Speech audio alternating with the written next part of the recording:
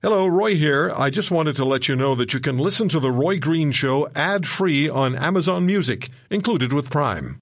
Welcome to The Roy Green Show podcast. Hello, I'm Angela Kogot, sitting in for Roy Green. On this pre-election podcast, we have Sean Simpson from Ipsos with the latest polls. Are we still just too close to call? What has changed? Then Max Fawcett, National Observer columnist, gives us a recap of the campaign thus far. Then on to COVID. Jason Kenney has come under fire for his controversial handling of the pandemic, with some calling for his resignation. Dwayne Bratt, political science professor at Mount Royal University, with more on that. And how close are we to seeing a vaccine for kids? Dr. Jason Kindrachuk, assistant professor, Canada Research Chair in Emerging Viruses at the University of Manitoba, helped shed some light on that. The Roy Green Show podcast starts now. Well, throughout the election, we've been keeping a close eye on where people are, what people are thinking, where they are maybe leaning towards when it comes to actually casting a ballot, and that's thanks to Ipsos Public Affairs. Sean Simpson joins us today. Sean, thanks so much for taking some time for us. Good afternoon. Even in the final days, like we've got Saturday, Sunday, then we go to the polls on Monday. Is Ipsos still gauging opinion, or are all the surveys complete? Oh, we're still in field. We'll have one more poll for you because, it's so close. Things could change. We don't want to be out of field too soon because we might miss some last-minute momentum from one of the parties.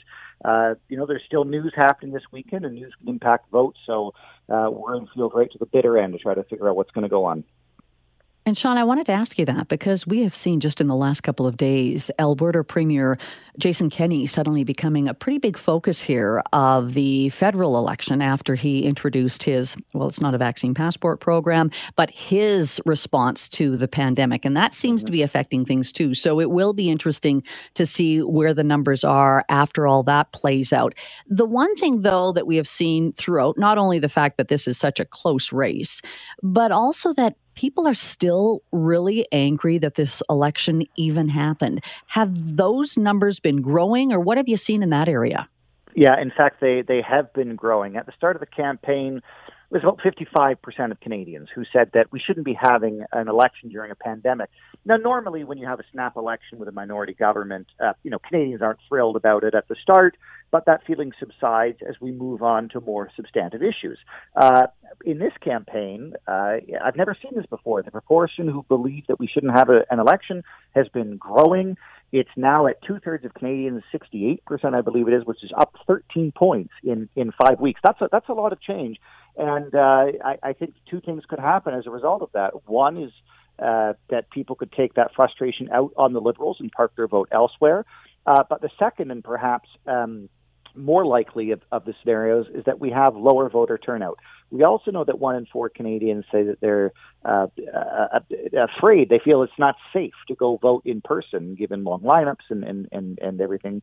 So we're seeing some apathy here. They don't want an election. Nearly half don't like any of the leaders, and 1 in 4 don't feel safe voting in person. What does that all mean? I think it means that a lot of Canadians are going to stay home. And so what could that mean then when you have a particular party in government? I'm just curious, when it comes to low voter turnout, what have we seen in past elections, whether or not that favors the sitting government? So low voter turnout typically favors the Conservative Party. The reason is because older people who are more likely to vote Conservative are also the most likely to go out and vote. If you look at national voter turnout rates, they tend to go up and down. They fluctuate from election cycle to election cycle. But if you look at it among just specific age groups of the population, that 55 plus, the boomer crowd, they're 70-75% turnout every time. So the overall turnout actually goes up and down because younger people sometimes show up to vote. So, for example, in 2015, Justin Trudeau's first election, and sometimes they don't show up to vote, which I think might happen this time, 2021, in which case the turnout rates overall will be lower. But Conservative voters show up pretty well time and time again, and I think we might see a ballot box bonus for the Tories on Monday. Even getting back to the younger voters, I know earlier this week, Jagmeet Singh was critical of the fact that there aren't the same polling stations on university campuses. There's not that access. And so I think back to that idea of the younger voters, whether they turn out or not, it becomes a matter of access, doesn't it? Oh, absolutely. And there's always a little bit of confusion for younger voters away at school. Where can you vote? Where you're going to school or you're riding back home. It's always a little bit more of a difficult process. Jagmeet Singh is the favored prime minister among those under the age of 35, particularly Gen Z, under the age of 25 or so. They like him. They like him a lot. But that doesn't necessarily mean they're going to vote for him. Canadians liked Ed Broadbent. Canadians liked Jack Layton. It didn't mean that those people became prime minister. So I think Mr. Singh, who's been polling around 20-21%, is going to have a hard time motivating his base, primarily younger people, to go out and vote, given some of the concerns and just logistical challenges that we've seen in this campaign. In the last hour, we opened up the phone lines to listeners, and one person said he is voting PPC. You're hearing that more. Where are we seeing them in the polls? Because they are actually, I think it's still single digits, but they are a party that is showing up in the polls. Yeah, and actually, this is probably the one party where the polls don't seem to agree. We've had them around 3 or 4%. I'm seeing other polls have them as high as 9%. This is probably the one that scares me the most because it's the unknown quantity. We don't exactly know what's going to happen. We know a lot of the PPC voters are sort of none of the above voters who traditionally would have parked their vote with the Green Party, but they're in a bit of disarray. So now maybe they're looking at the PPC as a result. Our polling suggests that these voters are in fact motivated to go out and vote. Given their stance on COVID-19, they don't seem to be as concerned about the safety of voting in person. So maybe they do show up and vote, and maybe they are closer to 7 or 8%. I'm very, very curious to see where we have them in our final poll, and ultimately where they're going to end up on election day. That's the wild card. If they do really well, then I think we'll see that the Liberals do a little bit better than expected in terms of the efficiency of their vote, because the PPC is going to siphon away some votes from the Conservatives. It's the final weekend for the political parties to convince you to vote for them. Unless, of course, you were one of the, 5.8 million Canadians who cast a vote in the advanced polls. It has been a long campaign, not just for the leaders, but for Canadians. And watching it all very closely was Max Fawcett, columnist with the National Observer. Max, thanks so much for joining us today. Thanks for having me on, Angela. All right. I say it's been a long campaign and really, a little over 30 days or something like that. But it became very heated. And I think going into this whole campaign, a lot of Canadians were questioning whether or not it should be called. First of all, when Prime Minister Justin Trudeau at the time called the election, did you think that we would get to this point where it was so close almost 4 weeks later? I didn't think it was going to be the blowout that the polls were suggesting going into it. I didn't think that it would get as close as it did, as fast as it did, where it seemed like in the second week of the campaign, the Liberals were pretty clearly behind and perhaps behind by a lot. But it's weird. We sort of feels like we're going to end up almost where we started if the current polls hold. And I think that would be frustrating for a lot of Canadians, having to go through a month's worth of campaigning and politicking and all the rest of it. But maybe that sort of tells people where we want this country to be right now. We don't want to give anyone a majority, but we also don't necessarily want to turn the reins over to a different party. And all I can say is that hopefully we don't have to go through this again in 6 months. I know that would be the really frustrating part. And as they say about any campaign, in the early days, we saw Erin O'Toole doing very well, and the polls were reflecting that. But a lot of political pundits would say the campaign is, a number of weeks. Things can change. When you were watching things very closely, what were some key points that any of the leaders had that may have gained or lost followers for them? Can you go through some of the key players and what you saw? Yeah, sure. I think early on, obviously the advantage was to O'Toole, and he came out with his policy platform, very detailed, very thorough, kind of put the argument to rest about the secret agenda and not knowing what he wanted to do. And, there was an actual climate plan in there that wasn't written on the back of a napkin at the Petroleum Club here in Calgary. So it was progress. And I think the Liberals sort of were caught flat-footed. I think maybe they assumed that Canadians knew what the election was for and why it mattered, but Canadians didn't feel that way. I think a lot of people were quite unclear about why they had to vote on an election at this point. But I also think the Liberals understood that the first few weeks were kind of preliminaries. People were on their summer vacations. It was August.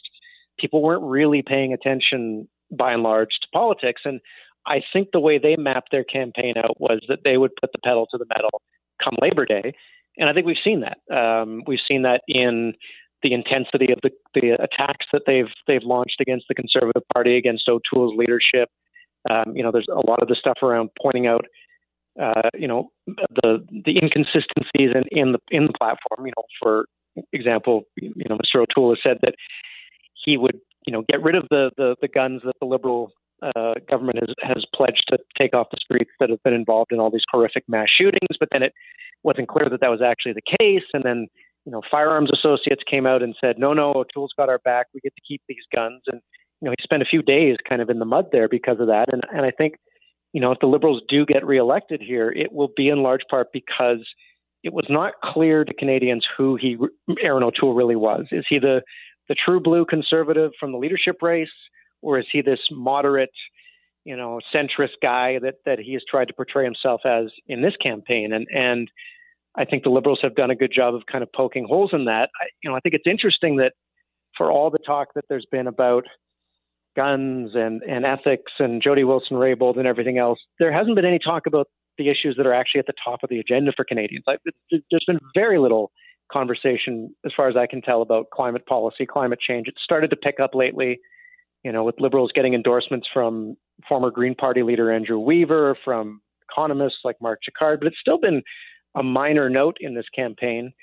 And that is going to be the issue that resonates, I think, in 5 or 10 years when we look back on this. So I think it's disappointing that we haven't had didn't have an entire leaders debate dedicated to climate change. I think it's ridiculous that the biggest thing to come out of them was a question that the moderator asked rather than what the actual leaders said. And I think Canadians, however they vote, have a right to be frustrated with the quality of the discourse that we've had over the last few weeks. All right. I want to get to the debate, but I want to still go back. You mentioned Aaron O'Toole and Justin Trudeau. Talk about Jagmeet Singh and his performance on the campaign trail. I heard a different political commentator describe it as having one gear. And I think that's a good way to put it. He's been very likable. He's definitely emphasized that likability. He sent out a poutine truck, branded with his face on it. He's been really focused on appealing to people on that level and attacking the Prime Minister and the Conservatives. But when it comes to his plan, when it comes to his actual ideas, what he would implement if he's Prime Minister, he hasn't really had anything. There was a very interesting exchange with Rosemary Barton of the CBC the other night where she was pressing him on his position on TMX because he's come out and said he's very opposed to it personally, hates the project, hates the decision to buy it. But if he becomes Prime Minister, he'll review the project. And she pushed him to say, well, what does that mean? What do you mean review? And he couldn't tell her. And I think that's sort of emblematic of the NDP on this campaign. Their policies really feel kind of half-baked on a lot of fronts. In some cases, they've just been outright wrong. There was an accusation earlier in the campaign that the Prime Minister was, quote, profiting from student loan interest payments, which, that's just not how any of this works. And I think if they do a debrief after this is over, I suspect the thing that they will gravitate towards is that they focused a lot on likability and didn't translate that into votability. Mm.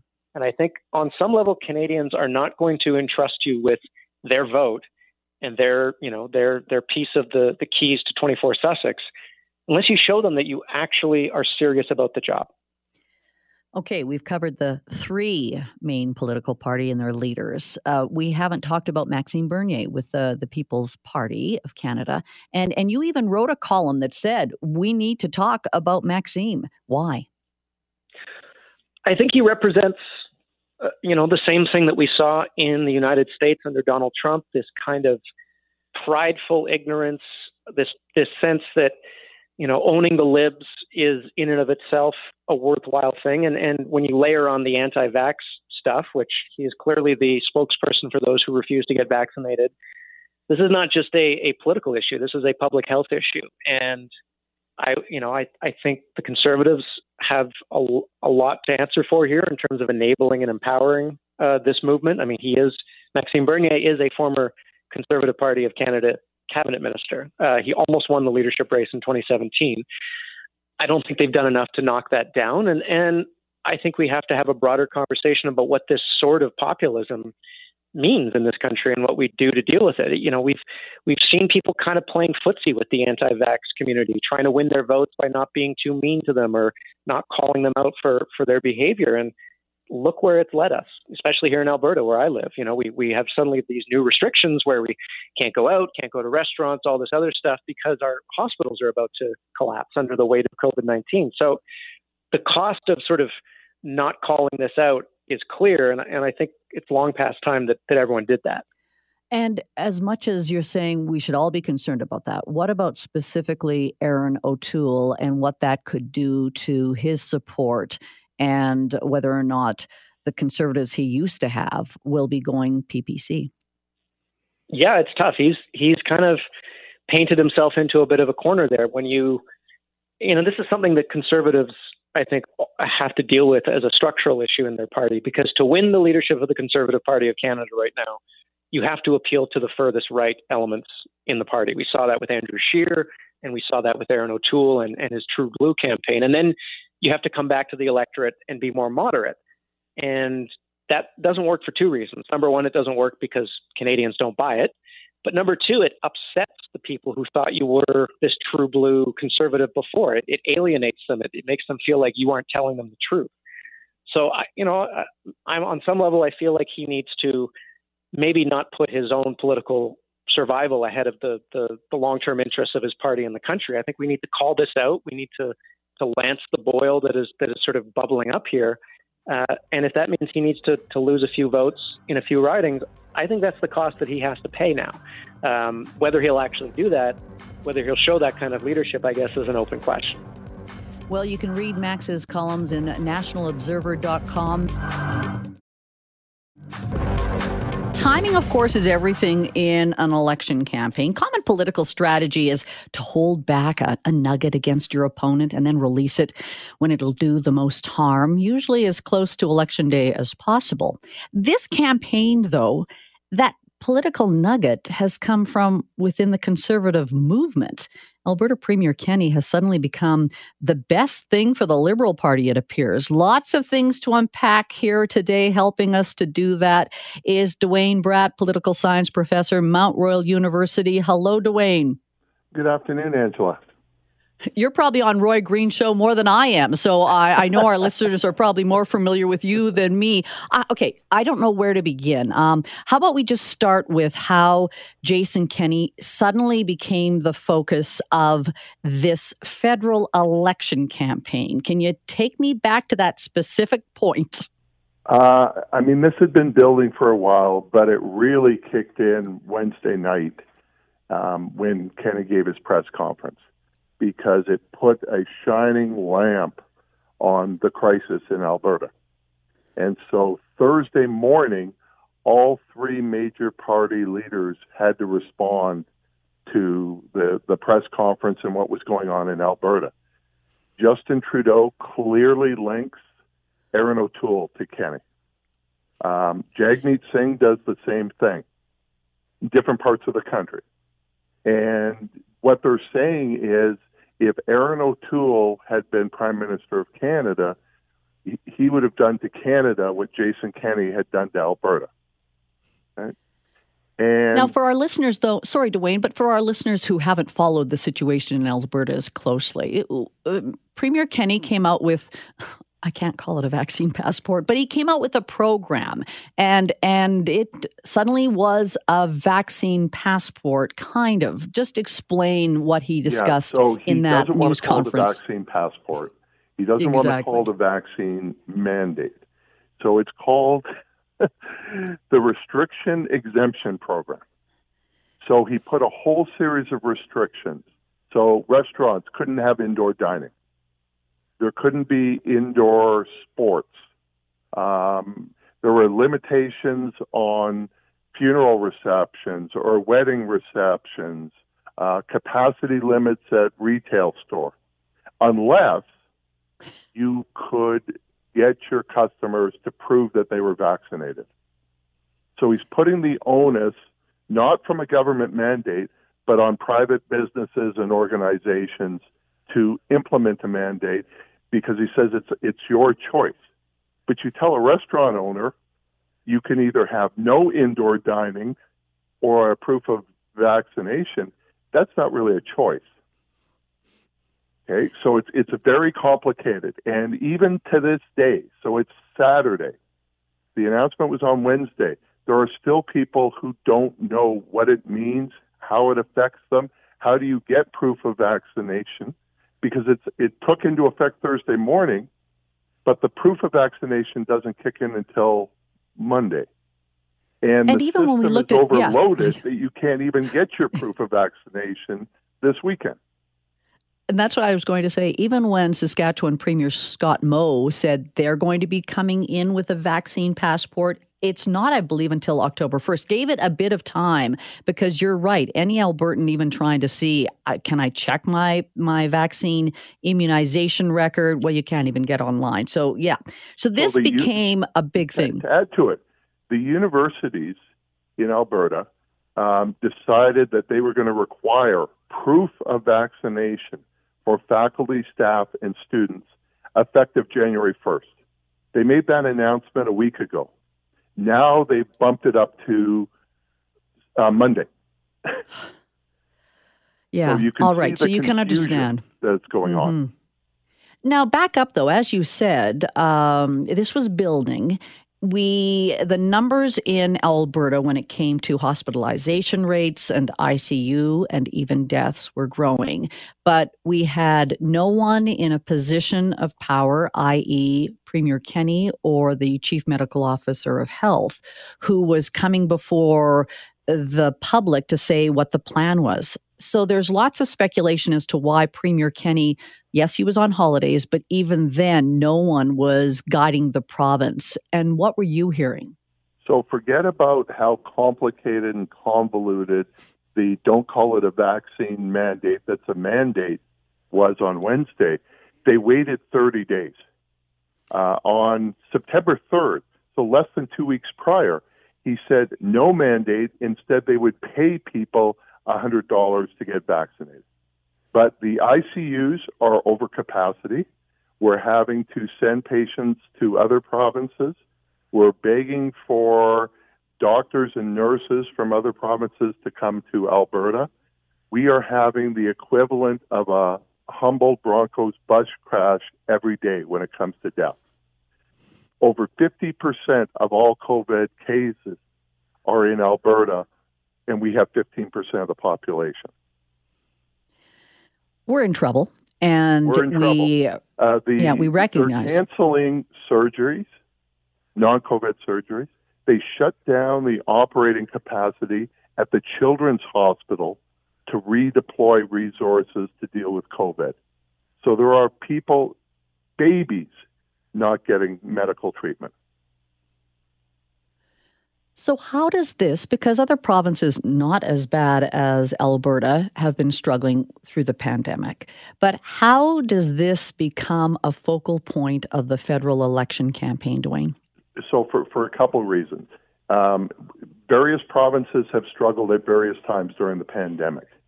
The difference is this was the fourth wave, right? You would have thought there'd be some policy learning over the pandemic. The other is that Kenney announced open for summer. So he dropped almost all restrictions by July 1st that allowed the Calgary Stampede to occur. And he said open for summer, open for good. And so it's not just how it's being hit now, it's the statements that were made 2 months ago, 3 months ago, that are coming to fruition now. So we maybe not had the best summer ever, But people did have fun in July, and now people are dying in September. Dwayne, want to bring in the idea, though. This came, as you said, Wednesday night, started to roll out Thursday. We're hearing constantly about this. Why is the timing so bad for Conservative leader Erin O'Toole? Because the election is Monday, right? So it puts the spotlight on the relationship between Erin O'Toole and Jason Kenney in the last week of the election. There are clips of Erin O'Toole praising Jason Kenney's COVID response. Now, those are out of date. He's referring to the first wave, but he echoed it early last week before the press conference. So then when you show those clips of O'Toole and Kenney together, you show the clips of O'Toole praising Kenney, then you show the graphs of COVID deaths, hospitalizations, ICUs. It allows opposition parties to legitimately make that link between O'Toole and Kenney.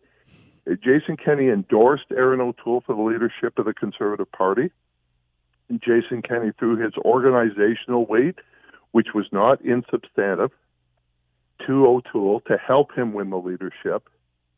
And then you have this situation. So this is hurting the federal Conservatives in some parts of Alberta, in some ridings, but it could also hurt them outside of Alberta. There looked like there was some sort of tacit agreement with the O'Toole team that Doug Ford and Jason Kenney, two prominent Conservative premiers, would disappear for the federal election. Doug Ford prorogued the legislature, and there has been few sightings of Ford during the election.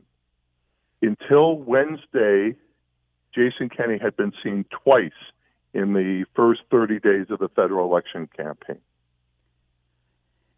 And he had to eventually come out, especially as we saw what was happening with hospitalization numbers. But even going back to Erin O'Toole as early as last Monday, still praising Premier Kenney's handling of it. Can a leader not come out now and say, be critical of it, or that is going to, again, cost him votes? He might have been able to do it Thursday, right? And say, what is gone on in Alberta in the first wave. Jason Kenney handled that really poor or well. That's what I was referring to. But the fourth wave has been bad. But if you watch that clip, there's 15 minutes of O'Toole facing reporters' questions that are all the same. And O'Toole pretends he'd never heard of Jason Kenney. Yeah. So if he was to come out today, it would just confirm the narrative that Trudeau is giving about the flip-flopping of Erin O'Toole and what does he really stand for. But like he did on guns. How about where this plays with the PPC and Maxime Bernier? Because we know Justin Trudeau is making hay of this. But what about the PPC? As far as I know, they're way, way back in the polls. But is that also the concern of Erin O'Toole? It's not about seats. It's not about election. Yeah. Maxime Bernier is in Calgary as we speak. He's got a crowd of close to 1,000 people, and they are protesting. The fact that restrictions were brought in on Wednesday. They are protesting the vaccine mandate that's not a mandate. They are protesting masks. They are protesting any sort of restrictions on COVID because it's a hoax. And so Bernier is making hay of this in an opposite direction of what Trudeau is doing. I'm still trying to get my head around Premier Kenney, because there is a part of me that is saying he seems to be the only Conservative leader in this country that was going to be damned if he did or damned if he didn't. It seems like he is getting criticism from both sides, whereas that doesn't seem to play out the same. I'm just trying to think, and you'll remind me.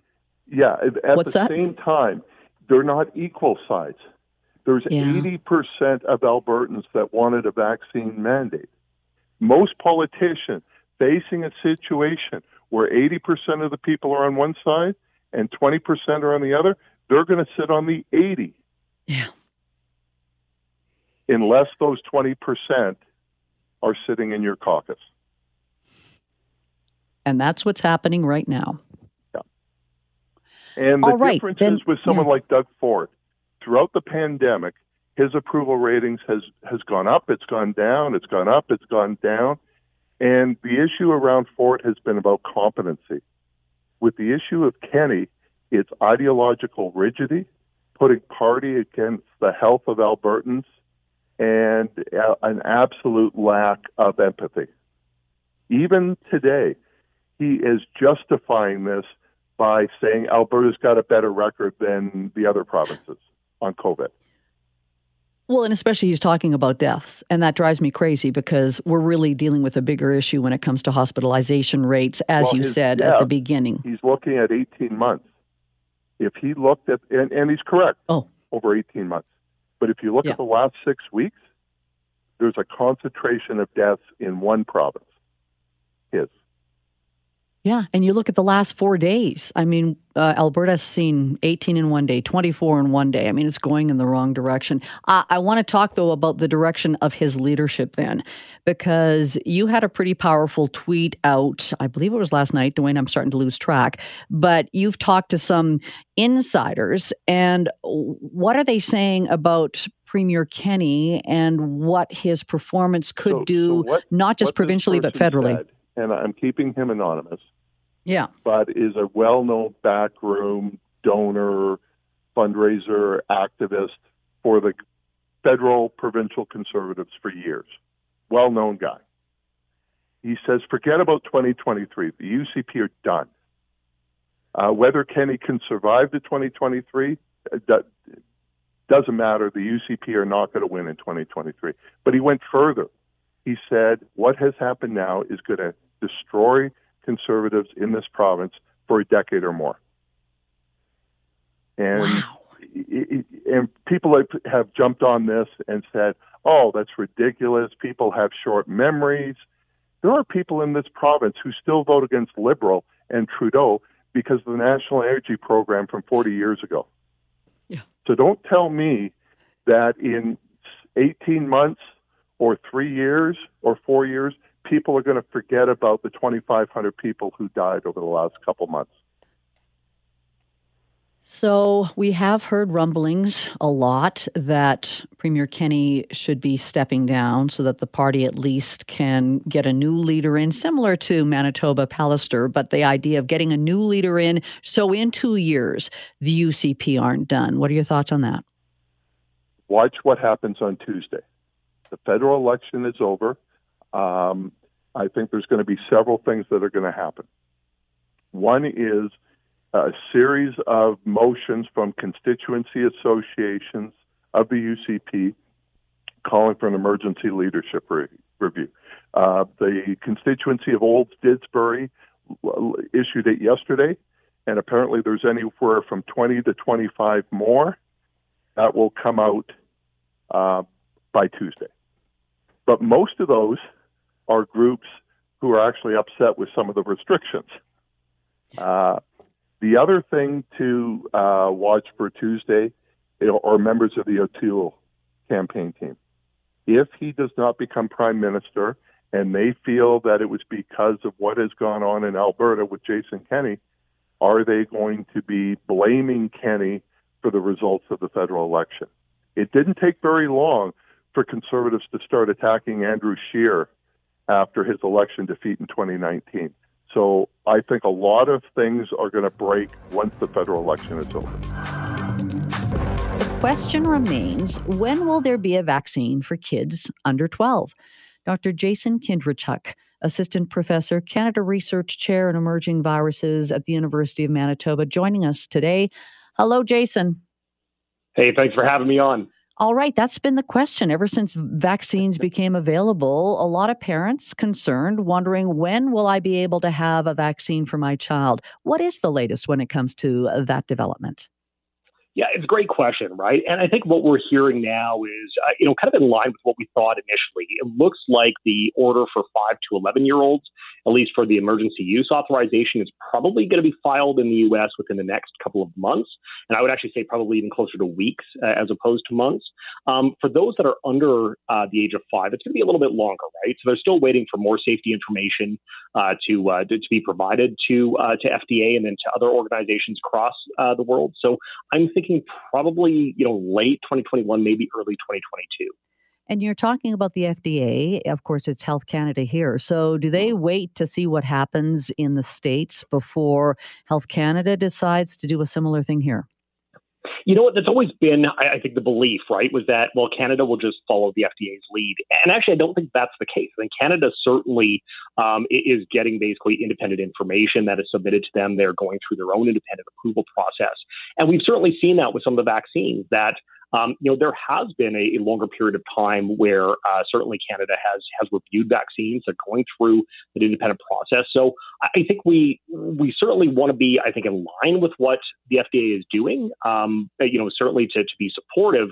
But at the same time, we want to have that independent process so that if we don't feel something is warranted to be on the market or be available to Canadians, it won't be. And I'm glad you mentioned the U.S., the emergency use authorization, because I think a lot of times Canadians are confused with, wait, did Health Canada just do an emergency use authorization? Were these vaccines fully approved in our country? Could you clarify that for my listeners? Yeah, a little bit. I mean, listen, right now what we're doing is that, Canada went through, they did the initial interim order for drug authorization. And certainly what they've been doing has been accruing information to get these drugs approved. So they're basically following along the same lines of what we've seen in the U.S., where they're getting, basically vaccine out to people, initially as quickly as possible, as long as it's deemed safe and they're deemed efficacious. And then they'll also review information in the background to make sure that these products can be fully approved and available for broad use and licensed in Canada afterwards. So kind of different terms, but still a process that they're getting them out and then watching the data and making decisions along the way as it goes. All right, let's go back to the vaccines though, because when you said the next step for the vaccines for those under the age of 12, is it one vaccine in particular, or are we still looking at the ones we've become so familiar with when it comes to Pfizer, Moderna, AstraZeneca? It's really following the lines of what we've seen already available, right? So Pfizer certainly is well ahead of the game, and that's always been the case with the vaccines through the pandemic. So they will submit theirs first. I would imagine Moderna is not going to be that far behind. Certainly, they were enrolling in clinical trials not too long after Pfizer was. And then for other vaccines, certainly AstraZeneca, there have been larger questions. I think Canada has seemingly made the decision that they're moving away from AstraZeneca.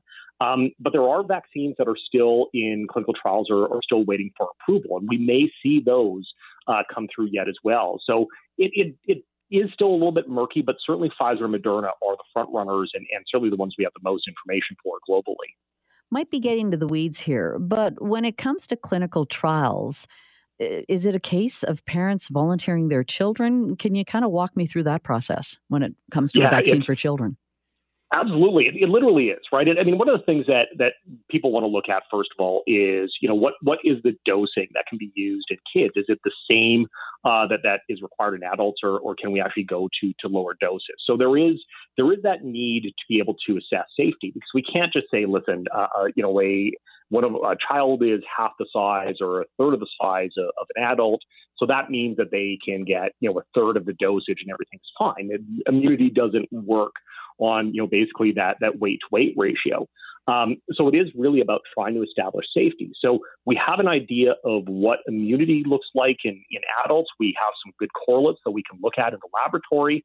So we can look for that in kids that are vaccinated, but we also start to look at, are there any other safety concerns that come along with this that basically are showing up for kids, but not necessarily for adults.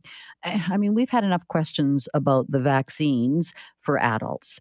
Will we expect to have the same concerns, obviously, but I'm just wondering how effective it'll be in making sure we get as many children when the time comes vaccinated. What do you think is the important thing for public health officials to be able to convince parents to have their children vaccinated? Yeah, it's going to be the safety, right? I mean, when we certainly in vaccine hesitancy conversations that I've had and panels that I've been on, the number one concern has always been about safety. What is the long-term effects of these particular vaccines? What are they going to be on our children? And I think we can assess that, right? And certainly with vaccines, we don't see long-term resounding effects with vaccines. It's something that within a couple of months, if there's going to be any side effects, that's when we will actually identify it and see it. So we can assess some of this just by the history of vaccines, but certainly parents still want to know that, this brand new product that they've heard about and all this information about mRNA vaccines, which they, have not heard about previously, is this still deemed safe for children? And I think we have to do a very good job in our communication, but also be very open with information as it's coming in, and certainly, maintaining that transparency that's so important.